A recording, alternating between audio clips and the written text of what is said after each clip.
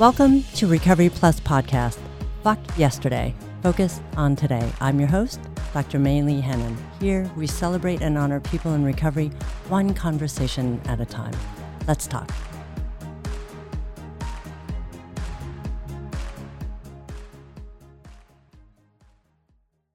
Welcome back. This is episode 46. Resilience is how I would describe my next guest, and you'll understand why. At the age of 10, William Kemm was diagnosed with childhood leukemia, and he experienced multiple appointments of radiation and treatments of chemo, really excruciating, painful appointments for months and months and months. He was able to beat this. However, before that time, he lost his mother to a car accident, which devastated him and impacted the next 20 years of his life, resulting in active addiction.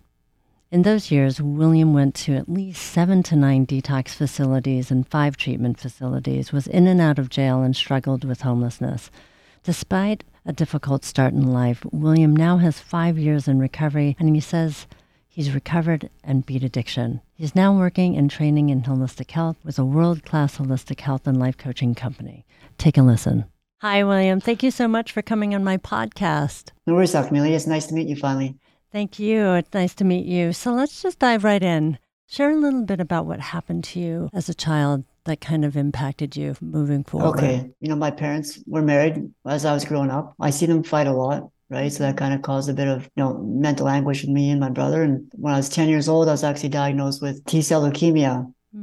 So basically, I just went through the Western medical route. My parents were scared, right? They didn't know what to do. And, they feared for my life, obviously, right? So yeah. I went through chemotherapy, radiation therapy, and then I came out of remission and ended up having a bone marrow transplant. I did quite a few long stints in the hospital. Like, as you can imagine, there's quite a few complications to do with like the treatments and stuff like that. Like, for those that don't know, chemotherapy is like one of the most toxic substances you can put in your body, right? Like, so it damages you on the inside. And so I had a lot of damaged organs and stuff just from the chemotherapy. And then when I went to have my bone marrow transplant, then I had to have full body radiation therapy. So I had like 10 bouts of that, which basically what that does is it burns you from the inside out.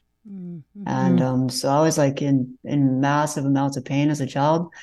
And to counteract that, they gave me morphine. So like even before for some reason, I don't know why, I'd be like, as a child, 10 years old, I'd be stealing my dad's cigarettes and stuff and smoking them. And so I think I kind of became an addict as a small child, even with sugar. It was probably my first addiction. And, I really, really think about it too much. But so anyway, so I kind of jumped around there. But fast forward to now when I'm on morphine, right?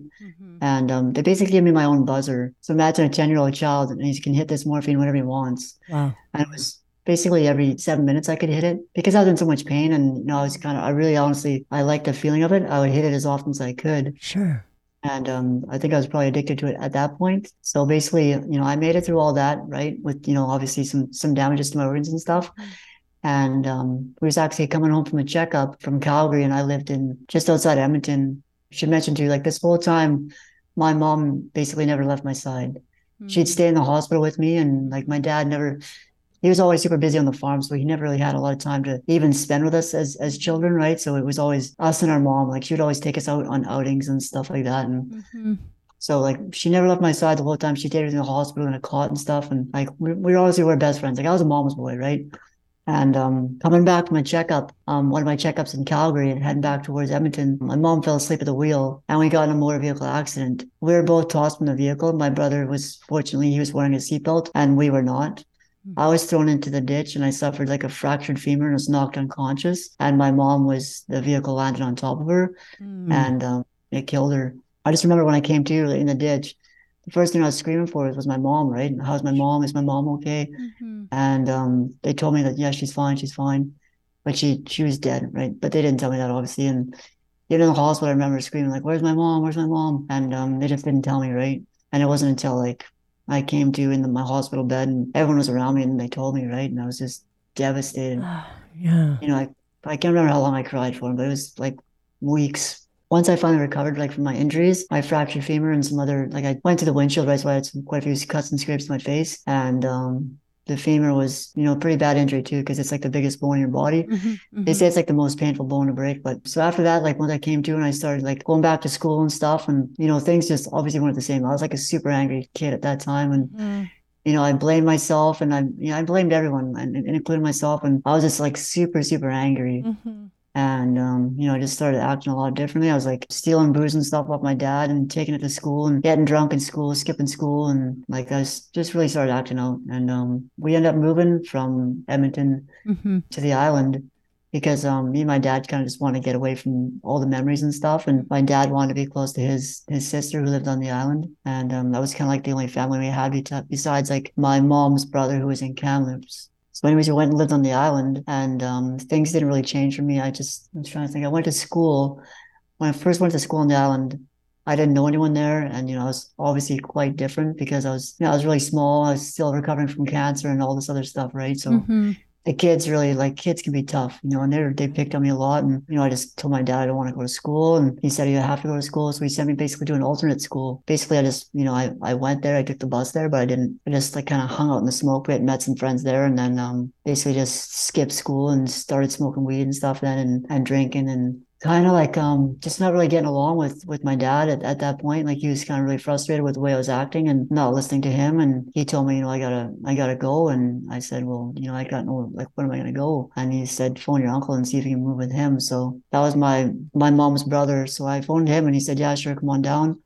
So I moved to Kamloops, and things didn't really change for me then either. I was still the same kid, still angry, and I felt like the world owed me, right? And I was Sure. I started acting out again. It was crazy. Like just my cousin was a few years older than me at the time. She was like heavy into partying and stuff. And she lived with my uncle, and so we would party together and stuff. And then I'd kind of meet kids through her. And I started like basically started selling weed at that time. I would go down to the high school and just hang out in the smoke pit and sell kids joints. And then I'd meet, and that's just how it happens, right? And I started meeting other people, and then started selling mushrooms, and I just became like consumed with making money, and getting high every day and basically drinking every day. I started drinking almost like daily because I kind of left this out, but like I'll go back to it. But a lot of the reason why I would do drugs and stuff and smoke would kind of like it would like relax me because I had really bad anxiety, and it was like even hard for me to even like talk to people because I was so self-conscious of like the way I looked, and my voice was really bad too, right? So I found like when I did drugs or got high, it kind of like freed me from that a little bit. And then when I found drinking, it like really freed me, and it just really made me not care. So I just realized I started having a lot more, like a way better time drinking, and people seem to like me a lot more. So that's kind of like what I just started doing. So I'd wake up in the morning and I'd be drinking like right away. I was probably, I think, 15 at the time, and that's become like a daily, basically like a daily weed smoker and drinker. I lasted with my uncle probably 3 years, and where he just finally got to the point where he was sick of it too, and he realized he loved me and really cared for me, and he tried everything in his power to help me and to show me a better way, right? And I wouldn't listen, obviously, and I was addicted to that point, I figured, and I wasn't changing for no one. And so he kicked me out. I ended up moving back to the island. My brother told me I could come stay with him because he had a few things going on. He was like kind of the same story. He was going through the same things I was, right? And I didn't really know, but him at the time, he was into the heavier drugs at that point, which he didn't tell me and I didn't know. So anyways, and he was kind of like doing things with some like organized crime and stuff like that. And so I moved in down there with him, and I actually like started taking care of one of the houses that they were working in. And basically I was taught how to grow weed, and it was like I was kind of like in my glory, right? Because at the time, like a 15-year-old, it was weird. Like people would ask me what I want to do, and I would just tell them like I don't want to be a big time dope dealer. And that was, like I trace it to a lot of things, right? Like my mom, she used to watch a lot of like Pulp Fiction and stuff like that. And people don't really think about that, but like when you're a child, you're easily influenced. And I remember, this is a funny story. I remember, like, I don't know how old I was. I was super young, but me and my brother, when we go trick or treating, we'd get these Halloween candies, and they're rockets. I don't know if you remember them, but these rockets, and we would crush them up and snort them. Like, where does a young kid learn that? You know what I mean? Right. Obviously from the movies. So yeah, when I was living on the island and just kind of like making a lot of money and stuff, and I just felt like I'd made it, and I was just full-fledged into learning everything I could about selling weed and stuff at that time. That was my main focus in growing weed, and basically it was kind of like I was doing really well at the time, staying away from drugs and drinking because I was just consumed at this point with making money. that was my new high, right? And Mm-hmm. so I was still a daily weed smoker, right? Like I smoked copious amounts of weed to like Mm-hmm. probably just deal with the mental thing, right? And it wasn't until it was probably like 3 or 4 years. Actually, no, it wasn't that long. It was probably 2 years when I ended up buying my first house. Me and my brother bought a house together. And then so I was like kind of like on my own in this house, just doing my own thing. And I would go hang out with this guy and he was a meth addict. Like he was way older than I was and he was like an everything addict actually, but meth was his main thing.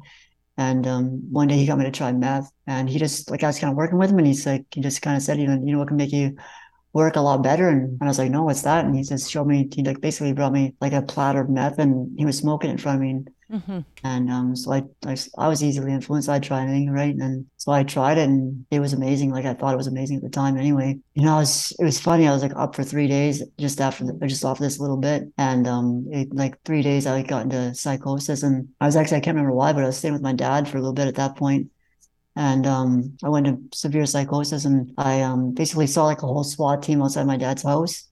And I tried telling him like there's a SWAT team out there, and obviously it wasn't there, right? But no one could convince me that this thing wasn't happening. Mm-hmm. That was like my first experience with psychosis and just being up for so many days. Sorry, I kind of got off course. I don't know why I was staying with my dad, but basically things kind of like just snowballed out of control for me for a little while there. And then I ended up moving away again and I managed to stay free and clean for a while and just still smoking weed. And so I kind of thought like I was under control and I came back again and I seemed to do really well for a while. So Um, let me slow you down, William, just for a second. I mean, yeah, this is really a dangerous pathway, right? And yeah, you mentioned that there were moments where you weren't drinking or using drugs, but smoking weed. How did you do yes, that? I mean, after a deep psychosis, you yes. did you stop It, meth for a minute? I did. How Yeah, I did you was do scared. that? I think it was just sheer fear, but in Uh-huh. my mind, I wanted to do it every day. Like it was consuming my mind. And Yeah, I it was tends just to so do that. fearful. Yeah, Yeah, it does. I was just so fearful of doing it again because I seen how powerful addicting it was. right. And I never really experienced nothing like that. Although I did when I was a child, but I just didn't remember that. So then, yeah, I did try to do everything I could to avoid it, right? And which like it's a geographical change, I guess, where I just kind of went around no one that was doing that. So it kind of like kept me free for a while. But then I moved back again and I started like hanging out with this guy again and just got right back into it. Hmm. And I'll just like go through a bunch of stuff. But so basically like I ended up getting into a different place. I bought a place it's kind of like just up the road, basically 20 miles away from this guy who introduced me to meth. And we were heavily involved because I was moving his product and he was growing too as well. And Hmm. we just knew a lot of the same people. Did you have a lot of money going through this?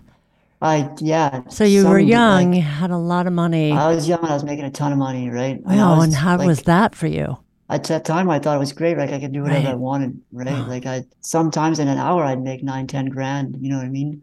yeah, Sometimes in one deal I'd make 20, 40 grand. And for me to be 19 years old and I didn't grow up with much, my dad was like a super, super cheap guy. yeah. And like he was a minimalist and I never had new clothes growing up and stuff. So, for whatever reason, that was just my goal of mine was to be rich. And I'd found a vehicle to do that. So I was just like really happy. And like I said, I thought I was doing okay because I was just smoking weed at this point. And for whatever reason, like you asked me how I was able to do that, even though now I was still hanging with the same guy that was doing meth, I managed to avoid that, which is, I don't really understand how, but Yeah, I I mean, well, just, that fear yeah, mainly, right? I mean, when you experience the psychosis where it feels like everything is real and super paranoid or fearful, yeah, that was one thing that happened on this path, this road for you, was that you were yeah, able to stop that part anyway. And so, tell me a yes. little bit, like now you're in what happens in your 20s?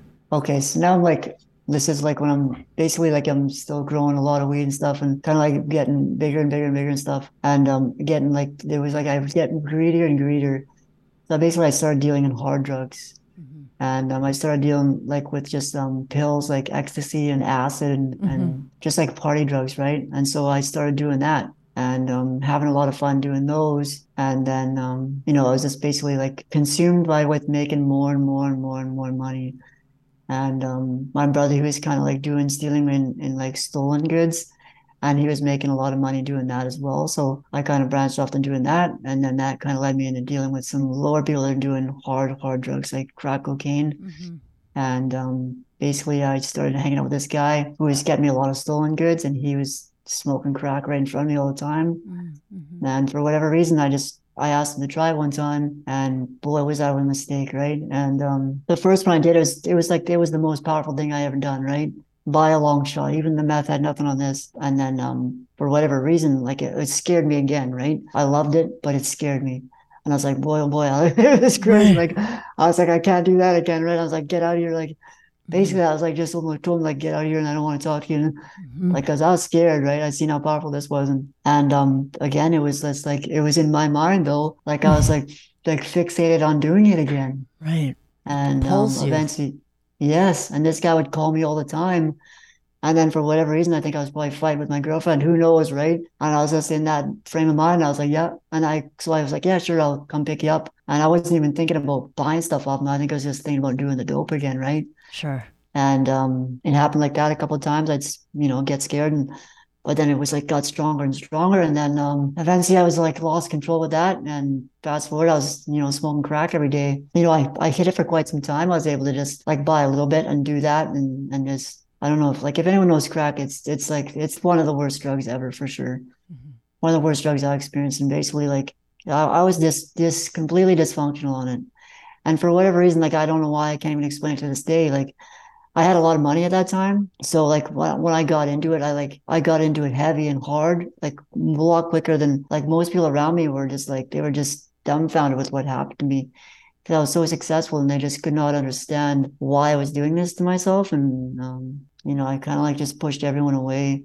Like I said, it escalated quickly, and it was to the point where like I could tell you some crazy stories, but Mm-hmm.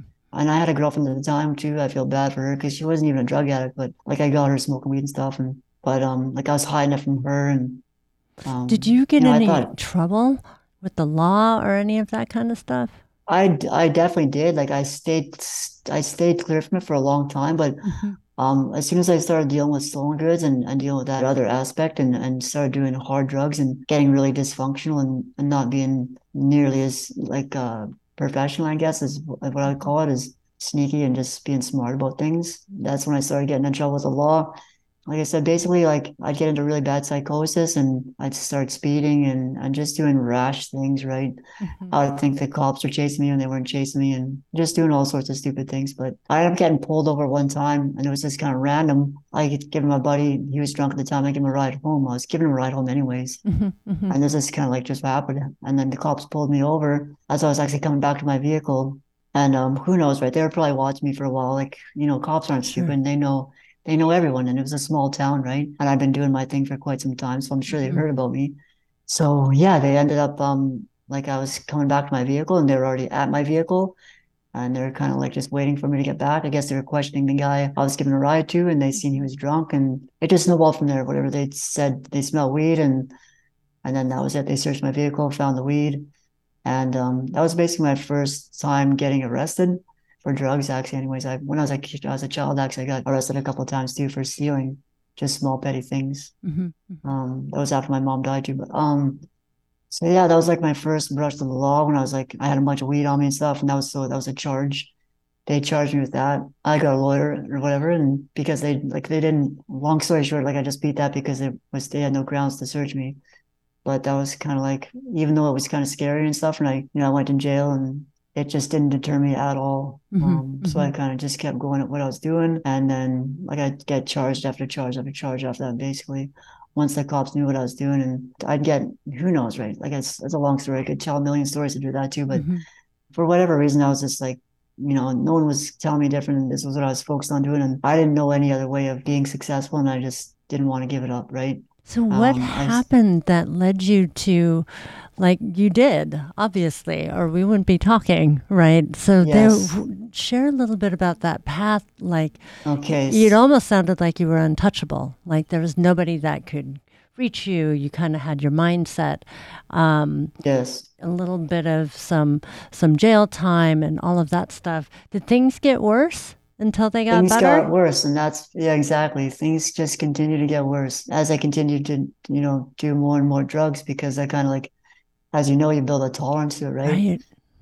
And it just gets more and more and more out of control. Like the little bit of control you have, you lose a little bit here and here and here to the point where I was like up for 10 days at a time. Oh my God. Like I'd literally be awake for 10 days. That was like at the end. But like I said, things got to the point where I was no longer able to go and meet people and sell them stuff. I'd be just holed up. Like I rented a trailer, like basically inside of town, away from my house that I owned, just so I could get away from my girlfriend, and just basically do drugs whenever I wanted to. Yeah, it was really bad. And so I'd be holed up in there like for days at a time, just smoking dope. And it's get to the point where it was crazy. Like I would think there'd be a SWAT team there again. It was Yeah. just like so insane. Like Well, thinking back on it gives me anxiety, right? yeah. I mean, when we spoke earlier, you mentioned that there was homelessness happening in and out of jail. But what's Yeah, amazing is not just that you're alive today, which that in itself is amazing, I would imagine, William, exactly. Yeah. but how did you, like, at what point did you go, you know what, enough's enough? And then there was some detox in there, there was some drug treatment multiple times. Share a little bit about that kind Okay. of path. Yeah, for sure. Okay, so like it basically all started when people started to really find out. I mean, they knew, but they didn't confront me about it, I think. Yeah. Once they started confronting me about it, like everyone told my dad, everyone told my girlfriend. I remember my dad coming to the trailer where I was staying and he was just in tears, bawling, right? Mm-hmm. That kind of like had an impact on me. Things were so bad to the point where I was no longer paying my mortgage. So I was starting to lose my home. My girlfriend left me. So basically, I just was like, okay, I was just desperate to try and save what I had, right? Sure. And so I said I'd go to detox to try and get everything, save what I had, and then to get my girlfriend back. And so, I did that. I went to detox for 9 days. The whole time in there was just like I was just basically just getting clean, just getting off a dope sick, right? There was no solution there. Mm-hmm. So as soon as I got out, I actually got my drug addict buddy to pick me up. And it's crazy. I was doing dope right away as soon as I got out. Mm-hmm. And so I Was this just for continued. other people? Like, I will do this. This is like a transaction decision. Like, it's not that you really wanted to stop. Is that right? Yeah, At that point? exactly. Uh huh. I basically, like, I was totally consumed at this point and felt like I could keep going. Right. Mm-hmm. And just thought I kind of maybe needed like a little bit of a break to get my mortgage back on track. Cause like I had the money to pay the mortgage. It's a funny story. It was in my brother's name, right? We bought a place together. He was Mm-hmm. messed right up too. Like he was just as messed up at this point, if not more messed up than I was. And he Yeah. wasn't even giving me money anymore. So I was paying the mortgage all on my own and I had to give it to him, which he wasn't paying it, right? Right. So like it was real bad, right? So, Yeah. but yeah, so I kind of like just went back to my house, do the same thing, like and it wasn't basically until I was really losing, I could see like, okay, I'm losing everything here. I was like, okay, I'm going to go to treatment and try that. So I went to treatment. I did 42 days in treatment. I didn't even stay clean in treatment. And, I relapsed once in treatment. Like they didn't know that. Mm-hmm. And Mm-hmm. so I went back to my house and I didn't last. I think it was a few days and I started doing it again. And fast forward, I lost my place and I basically became homeless. So I went back to treatment again. And What I made you stayed want to go to treatment? because things were so bad. Like at this point, I was stealing again, actually not again, but I was stealing basically to support my habit because I was no longer even able to sell drugs. Like it was really bad. So I just became a klepto. And so I was like, I wasn't any good at it. So I was racking up a lot of charges and, I'd get arrested for, a couple of days. And it's kind of funny, like the legal system in Canada is kind of really slack. It's not until you get like a whole bunch of charges will you actually start doing Hard any time. serious jail time. Yeah. Yeah. So basically what happened was I just got to the point where I was just so sick and tired and I couldn't Mm. even support my habit anymore. So I got arrested again, sent in jail this time for like it was only like 20 days or something, right? But it gave me a bit of clarity and like I was a small dude. Well, I'm still a small dude, but Mm-hmm. when I went to jail, I was like 87 pounds soaking wet. Like I was Wow. super rough shape, right? Mm. They called me ET in there. Like that's how rough I was. And Wow. I was obviously super scared going in there. Like this was my Mm-hmm. first time actually going to an actual jail. It's at Wilkinson Road in Victoria. And like before I was just like in city cells, but this was actually going to jail. And I was super scared on the way there. And I was just telling myself, like, I'm never doing this again. I'm never gonna pick up dope again. And while I was in jail, like I was basically waiting to go to trial because I had so many charges racked up. They just weren't going to let me out again, right? Mm-hmm. I wasn't showing up with my promises to appear. So they're just like, no, we're not letting this guy out again. So they just took me straight to jail and to my next court date. And I just got like a legal aid lawyer. And And you're basically detoxing in jail, is that right? yeah, yeah. So I should touch on that. That was Wow. brutal. Yeah, they stuck me in the bug ward, which was like all a bunch of crazy guys. And that's where they stick like everyone that's detoxing. And then the really guys that really shouldn't be there, right? And it was horrific. Guys screaming all night long. And Mm-hmm. it was insane, right? And I'm coming off a dope, like puking and shitting myself. Mm-hmm. It was bad, right? Rough. And You'd swear, think you'd yeah, want to rough. be done then. Did Yeah, that? for sure. Yeah, I was like, I'm never doing this again. This is brutal. And then, yeah, they like as soon as I got out of there, I think I only did 20 days, and they got me back to court, and the lawyer was there, and he had this plan on how he was going to get me out, and he had arranged basically with my dad a way to get me like he talked to the judge or whatever, and obviously because the lawyer knows the judge, and he told him like they're going to send me straight from there To like to treatment treatment? again. Mm-hmm. And so I went to treatment again. I did 60 days in treatment this time, and actually stayed sober this whole time in treatment. And instead of going back to where I was before, I ended up moving to Kamloops because my cousin was like, "You're gonna come down here. You're gonna stay with me." She was doing good. She was married and stuff, right? But she was still drinking and stuff all the time, and it was a stupid idea. And I had a few drinks, and my buddy was down there, and he was a cokehead at the time. And before you knew it, I was right back into it again. It was Mm-hmm. 3 years I lasted, like just like kind of chipping away at it. It was kind of weird. I didn't full blown into it again until it took me about 3 years.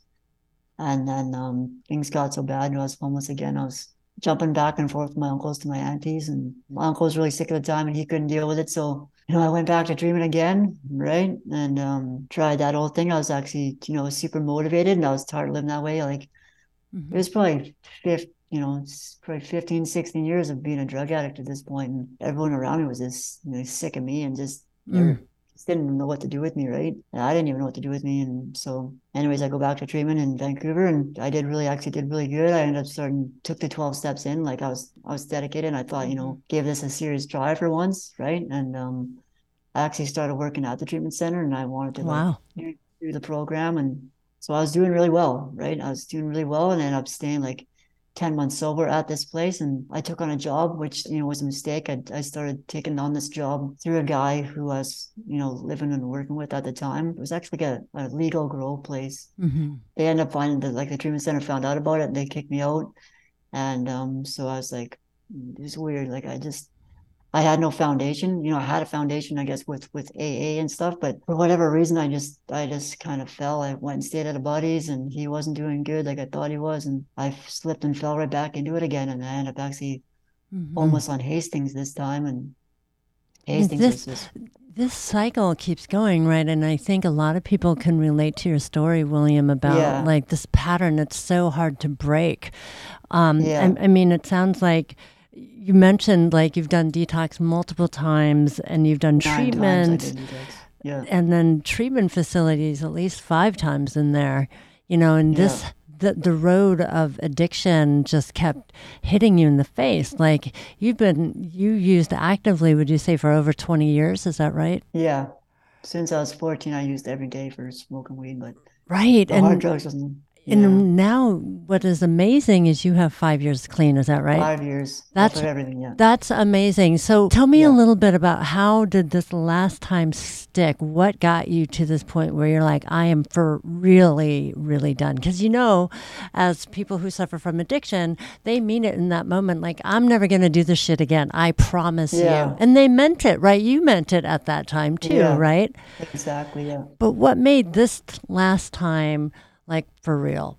Like, what happened? Honestly, like it's hard to pinpoint like a certain thing. It's just a strange Sure. certain events, right? Like I said, I Mm-hmm. was almost on Hastings, things like I hit a new rock bottom, right? Mm-hmm. I was literally like losing my mind. The people at the like I'd go and get methadone at this methadone clinic. I was dead against methadone because it's the most powerfully addicting substance there is, basically, right? Physically Mm-hmm. addicting. And it was just kind of like a reprieve from Hastings. And there was a guy down there, like they treated me like gold down there. And when you're a drug addict, even though people care about you, if it's just weird. It's just insane. Like you think no one cares about you for whatever reason. That's your mindset when you're doing dope. And Mm-hmm. Mm-hmm. I honestly felt like this, right? Like, and Like, even though I know my dad cared about me, it was just the insanity of doing drugs, I guess, basically. Mm-hmm. Mm-hmm. But these people, obviously I could tell they really cared about me because I'd go there every day to get my methadone and they talked to me and it was just like, they just treated me like gold, like I said.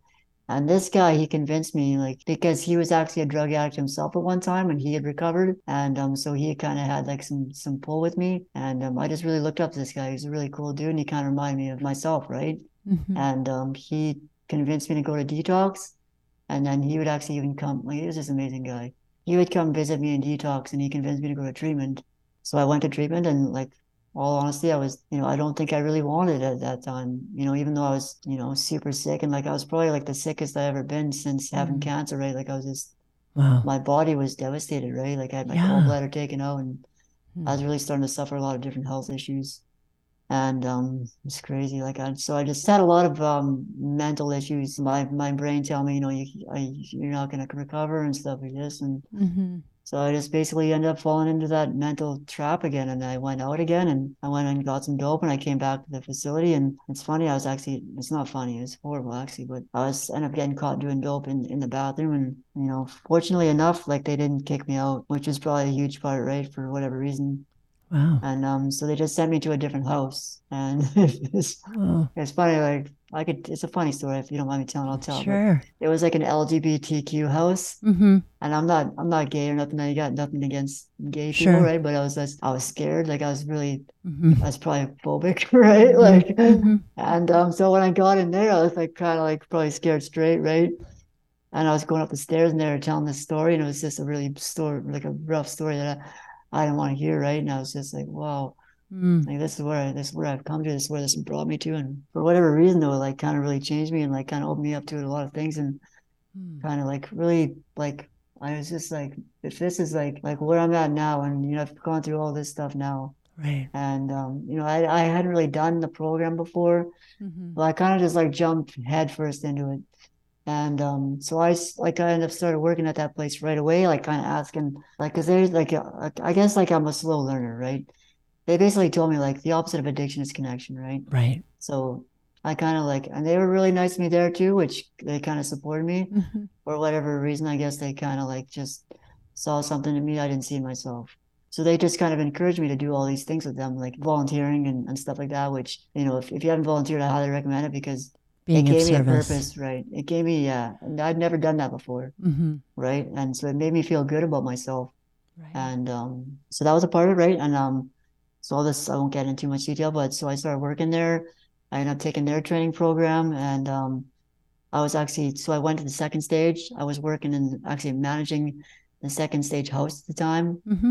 Mm-hmm. And so I just felt really good about myself. Like I never had these responsibilities before, but I think I had taken on too much and I wasn't taking care of my health. So I kind of like started slipping again and so I started like wasn't sleeping enough, was like I said, I Mm. was under too much pressure and it's kind of like it's just I can't describe, you know what I mean? Mm-hmm. So like I was getting run down again, and to do with like I had a lot of health problems, right? So like I had chronic fatigue and stuff like this whole time. It was like everything was just like a real struggle for me, and I'd taken on way too much. Mm-hmm. So like I said, I started getting run down, stressed out, depressed, anxiety. Like it all started coming back to me, and so I basically ended up like getting I've never had this before, but I just kept thinking like suicidal thoughts. Mm. So basically, like what happened was this is kind of like this. Why I would say like was the massive game changer for me, right? I was at my wit's end. I was fighting tooth and nail to stay sober, Right. and I felt like I had done everything in my power to do that. So my like I and then I was felt like I was at the breaking point again, Mm. where I wanted to go and do dope. And so I said, my mind started telling me, playing tricks on me, saying, like, if you can't stay clean this time, you've tried all these times. Like, you obviously can't do it, so you may as well just end your life. Because I remembered how bad, like, Hastings was Oh. brutal. Like, it was just absolutely brutal. Mm-hmm. I'm a small dude. I was ducking and dodging. Guys are trying to beat me up for no reason. Like, if you've ever been to Hastings, there's like this place called Blood Alley, and it's like, Wow. basically, you Just the gotta be, name is gnarly. yeah, there's like feces and blood and urine and Yeah. dead people. It's crazy, Mm. right? Mm-hmm. And so it was just horrific for me, and I didn't want to ever have to go back to that. And I just like, so my next thought was, to kill myself, and that really scared me. Like I'd never had that Mm-hmm. before, and it was just like that thought in my head, and I So basically, I just got down on my hands and knees and I cried out to God, which I'd never done before. Mm. And I was just begging for help, like crying to God for help. And like AA kind of introduced me to the idea of God. Mm-hmm. So that's what I did. And that's like, it was the next day I went to work. It was funny. It was a Saturday. I never usually go to work on a Saturday doing this painting job. And this kid came to me and he asked me, like, I kind of like said hi to him and stuff and glancing, but I didn't know him. And I was up on a scaffold and he asked me for a ride home. He said some guys left him and he didn't have a ride home. So I said, yeah, sure, man, I'll give you a ride home and just let me finish up what I'm doing here. And I ended up starting giving him a ride home. And he was telling me the story how this guy, this holistic health and life coach, had saved his life from glyphosate poisoning. And basically, he told me the story about how he was dying from glyphosate poisoning. Like, if you don't know about glyphosate, basically, it's a chemical used in Roundup, and it was his job to spray these massive blueberry farms, and he did it since he was a young kid. Wow. Uh-huh. Yeah, and he ended up getting like super toxic with this this glyphosate. And at the time, before he got sick, like he was about to be a pro rugby player for Canada, personal trainer. Mm. And one day he just woke up and he was super sick, like he could barely get out of bed. Wow. Then his health just started deteriorating, and his parents were like basically sending him. They sent him to the States. They even sent him to India to try and figure out what was wrong with him. And they all just told him it was in his head. Mm. And obviously he knew better. And so he kept searching, and he was actually at like a health seminar, and that's when he met this guy who ended up saving his life from glyphosate poisoning. And his name's Ron Oliver. And basically, so he told me this story, and I just thought, like, kind of like at that time, I thought like maybe this is an answer to prayer. It's just like I was like, I got to get a hold of this guy. That was my thought, and I just asked him. I was like, does this guy have any success with drug addicts? And he told me he had like a 99% success rate Wow. at that time, and I was just like blown away. But in my head, told me like, there's no way because Mm-hmm. in AA and NA, it's like 5% or something like that. It's super super low, right? Mm-hmm. But anyways, I was like, I just asked him. I was like, do you think I can talk to this guy? Like, can I phone him? Or like, how does this work, right? And he said, actually, like, I'm good friends with him. I can phone him right now. And I said, Wow. yeah, sure, I would love that. And he phoned him right then and there. And this guy actually answered the phone, and he passed the phone over to me, and I started talking to him. We talked for like about an hour, and he just blew my mind with like all the stuff he knew. Like it's funny, like even though I was a drug addict and stuff, I try to get my health back because I didn't mention anything in my story, but I always had a lot of health issues from cancer, right? Right. Like Absolutely.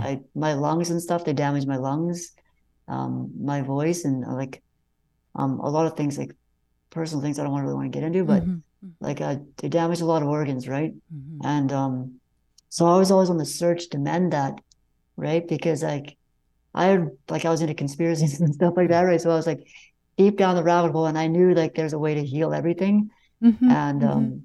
so basically, like once I heard this guy and I talked to this guy, and I was just like, he was just basically he said a bunch of things that like kind of just really resonated with me, and I was like, this guy's the real deal, and he knows himself, and like I'm going to continue talking to him. And funny it was like he's just a super nice guy, and I could genuinely tell he genuinely cared. Mm-hmm. And he would actually like he would call me and just kept calling me, and kind of like every time I talked to him, I'd feel this peace and stuff, right? And I was still staying in the second stage house at the time, and I was doing really really well at this point. And I ended up hiring him as my health and my life coach, and he like did a bunch. I did a bunch of detoxes. He taught me how to like cleanse my colon and my bowel, and Mm-hmm. I radically changed. I radically changed my diet, and like the things I was putting in my body. I did a parasite cleanse, and it radically changed my whole mindset and my physical health. And I attribute that to like being a major factor Mm-hmm. in why I kept going back to drugs and stuff, right? Because what I realize now and know now is if you're not healthy in your body, you cannot be healthy in your mind. Mm-hmm. And if you're unhealthy in your body and your mind, you can't be healthy in your spirit.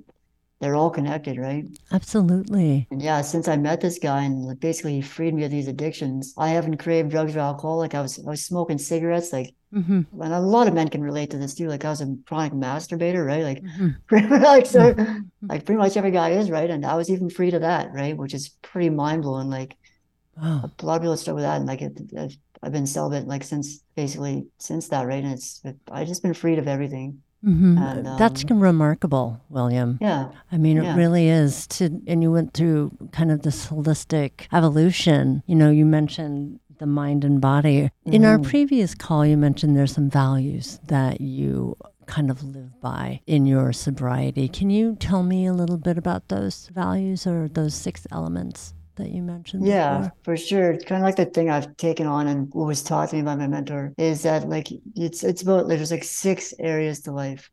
It's mental, physical, emotional, social, and spiritual, as well as financial. Mm-hmm, mm-hmm. And basically, if you're not prospering in your physical, in your mental, and your spiritual, then you can't prosper in the other areas as well, right? Your social will suffer. Obviously, your finances will suffer. Mm-hmm, And mm-hmm. those are all super key important things, right?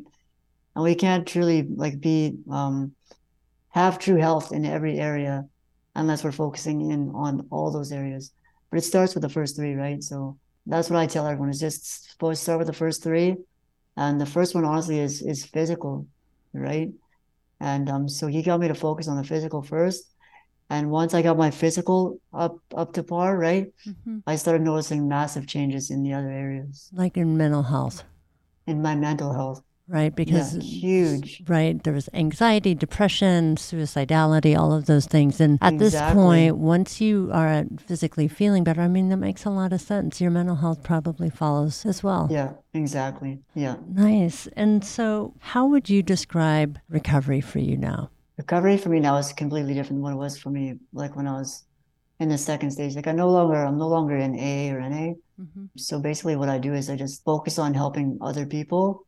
And then to be honest with Mm-hmm. you, I read the Bible. Like Mm-hmm. that's my daily thing is now I Mm-hmm. read the Bible every day. And that just helps me stay centered, right? Mm-hmm. Mm-hmm. And keeps me in peace. I eat and drink clean, super clean. I do, heavy detoxes. I'm constantly daily doing like detoxes, like cellular detoxes. Mm-hmm. And so I just keep my body super healthy. Exercise is crucial, absolutely crucial. You got to exercise every day, at least half an hour. Mm-hmm. Mm-hmm. I never understood how important that was. And so that's just been things I've taken on, right? And just my purpose is to help people. And Mm-hmm. having a purpose is super important, which I never had a purpose before. Right. I mean, that's amazing because as you described your upbringing, you went from one place to the another without Hmm. shifting, kind of angry, hurt, resentful, kind of followed you regardless. I mean, your changes early on, it sounds like was purely just geography, nothing else changed, right? Exactly. Yeah. And now 5 years into recovery, it's all about being of service, staying really healthy and mindful. And, doing all these things, what things do you do for fun now? I really like hiking, fishing, Hmm. Hmm. going to movies, but mostly just outdoor stuff, exercising. I work out. I got a gym in my house. And how's your social? Like part of those elements or values is that psychosocial part. How does that look like for you? For me, social is like I'm meeting new people all the time, like mostly online and stuff, because Hmm. like part of my business, like I'm kind of like I'm not actually full blown health coach yet, but Hmm. so a lot of that is just I'm just like kind of helping people with because there's like so many sick people out there. So I just meet new people all the time online and stuff. And then I have my regular friends and stuff Hmm. which I communicate with. But yeah, I talk to a lot of people daily and I like meeting new people and helping people with their problems. I think that's It's beautiful. I mean, you have come full circle, it sounds like. I mean, resilience comes to mind describing you. I mean, yeah, first of all, what you've gone through out the yeah, gate started rough, right? Early yeah, on, childhood was not an easy place to be. And losing a primary person in your life so young is also, devastating, as you mentioned. it was devastating. Yeah, And so coming full circle, it's beautiful to see that it's possible, exactly. especially Yeah. when you didn't feel anything was possible. So when people are listening and they're really struggling, what are some of the main things? And you talked about those top 3 things, but if someone Mm. is kind of like really not sure if recovery is something for them because they're so sick and tired, what would you say to someone? It's definitely worth it, and you're worth it. I know people like for me myself, like it was just like I felt hopeless. Yeah. I'd struggled for so long, right? I didn't Hmm. feel like I could ever get to where I wanted to be. And for some reason, like I knew where I wanted to be and I felt like I just could never get there. So I mean it's different for every person, but like I know everyone in addiction or whatever, they're struggling with mental issues. Hmm. And Hmm. from what I've learned, like I said, it's all related to your physical. So I strongly encourage people to like just focus on, basically cleansing out their body, right? Mm-hmm, mm-hmm. And there's a lot of people that care about you, even if you think there isn't. So you're not And alone. you're not alone. You're never alone. Like people generally care about people. And if you feel alone, just like all you have to do, like for whatever I would do is like even in treatment, they were taught me like basically if you ever feel, because a lot of they say of like drug addicts and stuff, they say they're selfish and stuff. Like I don't believe that. Mm-hmm. But if you ever, you might say you're selfish because you're thinking of yourself, but it's because you're just so worried about your situation. But if you want to get out of that, just think about helping someone else. And that doesn't necessarily have to be like you're like helping them move or just something like you feel like you can't necessarily do. Like you can just go talk to someone who's struggling and or even just smiling at them can make a massive, massive difference. You know what I mean? Because there's so many people right now that are struggling. Like it's just more than ever. Right. And so if you want to get out of yourself, which is the key to getting out of your head, is to just try and help someone else. And stay connected. Just, right. Yeah, stay connected. Exactly. There's people that care about you and, yeah. I mean, you are a true testament of what hopeful can look like because you have, the depths of hell, really, because you've been there, and so it's been so delightful to talk to you and for you to share your story. And I really appreciate you taking your time, William. One more question. When we first were talking, you mentioned it was Bill, and then you mentioned that it's shifting to William. Can you share a little bit about that shift? It sounds like, like in recovery, people are shifting their identity. They are no longer that person who's been on the streets. They're no longer that person who's been in jail. They're no longer that person. And so I'm curious about from Bill to William, what was that evolution like and what got you there? Basically, like it wasn't that long ago where I just like, for whatever reason, like my real name is William Kemm, right? And I always went by Bill, like through my whole childhood. And, I kind of just wanted to move on from all that, right? Because I felt like I was no longer that person. And maybe if I changed my name, I could start afresh. So that's basically like all I did that, right? Because even though I'm doing so amazingly well now, we can always improve. Right. Right. And I felt like I was still holding on to some things of who I was. And I needed to let go of that because I'm no longer that person, right? Well, I think that's beautiful. I mean, and one of the things you mentioned too briefly is, when things get better, it doesn't mean it's easier. Like you were in your sobriety, you were doing really well, and then mental health stuff came in and you felt really triggered and you wanted to die with anxiety, all this other stuff, but you weren't using, right? And I think that's an important thing to address is when people begin to go into sobriety, many think it's going to be super great and everything's going to feel good when actually that's actually not always true. It still gets hard. Honestly, maybe that's why why I do what I do now is because I think we're missing a lot of key pictures of the puzzle, like I described before. Right. And in treatment and stuff, like all the treatment, like I went to a few different facilities, and I'm sure there's ones that do have like the bases covered as far as the physical health goes, right? And I honestly truly believe that if we kind of connected the pieces of the puzzle better for people and dealt with more of the physical and not just the mental, which is they seem to try and do the mental emotional stuff, I think there'd be a lot better success, right? Because like we had mentioned, and I mentioned, I struggled my whole life, right? Right. To get to where I am at today. And the whole piece of the puzzle I was looking for was my physical health. Those are really important components.